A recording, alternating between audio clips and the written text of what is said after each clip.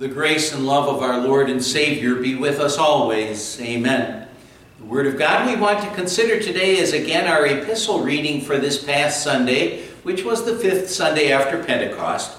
We're looking at Romans chapter 5, verses 12 to 15, where Paul was inspired to write, "Therefore, just as sin entered the world through one man and death through sin, and in this way death came to all men because all sinned. For before the law was given, sin was in the world, but sin is not taken into account when there is no law. Nevertheless, death reigned from the time of Adam to the time of Moses, even over those who did not sin by breaking a command, as did Adam, who was a pattern of the one to come. But the gift is not like the trespass. For if the many died by the trespass of the one man, how much more did God's grace and the gift that came by the grace of the one man, Jesus Christ, overflow to the many?" My dear friends in Christ, oh, let's thank God that He has provided us with a cure to the most deadly disease that this world has ever or will ever face. And I'm not talking about AIDS or COVID or anything like that. I'm talking about sin. Sin is the most deadly disease this world has ever, will ever see, because sin means death. Sin means death for all because of Adam and Eve's one sin. And think about how many sins there have been ever since then. But that one sin alone, it means death for all. We deserve eternal punishment and physical death as well. But God provides a cure. And His cure is the death of Christ.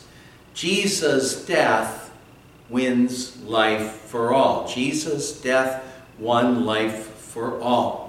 Paul calls Adam a pattern of the one to come.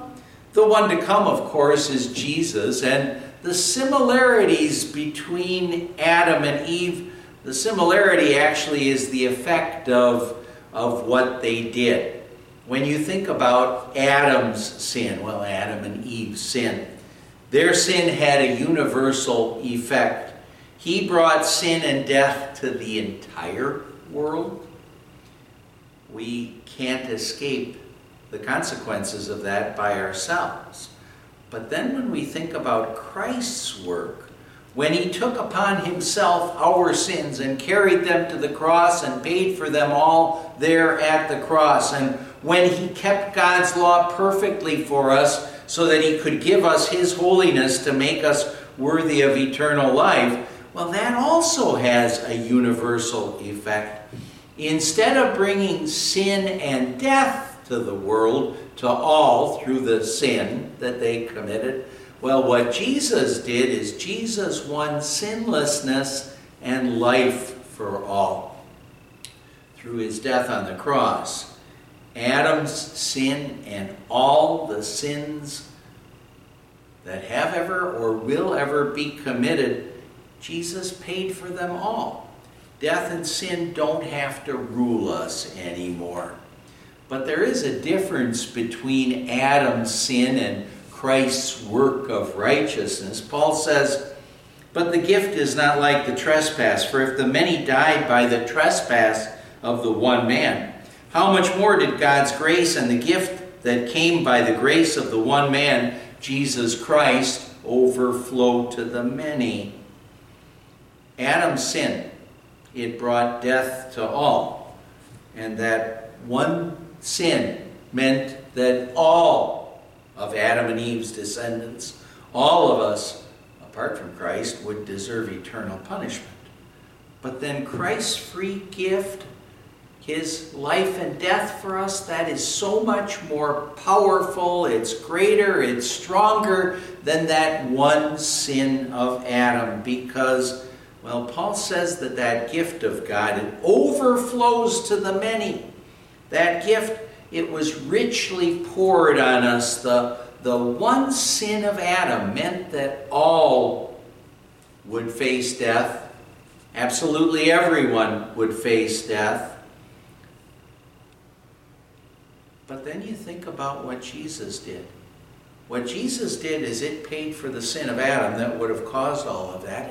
And Jesus' death paid also for all of the sins that have ever been committed ever since then. All sins, all paid for by Jesus. And the Apostle John, he tells us the blood of Jesus, God's Son, purifies us from all sin. So in Christ, death and sin, for that matter, no longer has any power over us. We can join the Apostle Paul in saying, "Where, O death, is your victory? Where, O death, is your sting?" And now all of this we can say by God's grace through faith, and only by faith, because the Holy Spirit is at work in us and has revealed to us who Jesus is and has made us believing children of God. The effects of Adam's sin are deadly. And we'd have to say that not only are humans affected by that, but the entire world, the entire creation of God is affected by sin. People say that there are two things that we can be sure of in this life, and those two things are taxes and death. Well, death is something we can be sure of because of sin. We all will face death unless the Lord would come back before the time of our death. But there's another thing that's even more certain than taxes and death, and that is eternal life through faith in Christ our Savior. Eternal life for all who believe in Jesus' life and death and resurrection. And that's eternal life and eternal freedom from Satan, sin, death, and hell. Oh, we just celebrated the 4th of July again, and with the 4th of July we celebrate the freedom that we have in our country, and the freedom that we have in our country, we better appreciate and treasure it, because who knows if we might someday lose it, but we better treasure and appreciate it. But the freedom that we have in Christ is something that is so much greater.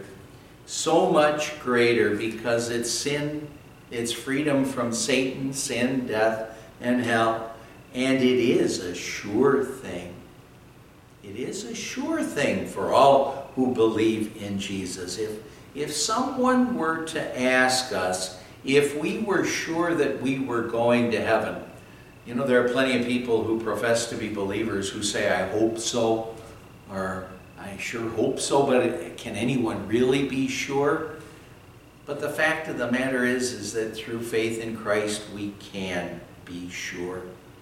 We can say, "Yes, I am sure, because Jesus lived and died for me." We need to remember that the boundless love and the grace of our God, in a sense, lies in a balance with Adam's sin, and the sins of the whole world for that matter. But Adam's sin, great, and its effect, tremendous. And on the other side of the balance, you have Jesus with his life and death. But when you compare the two,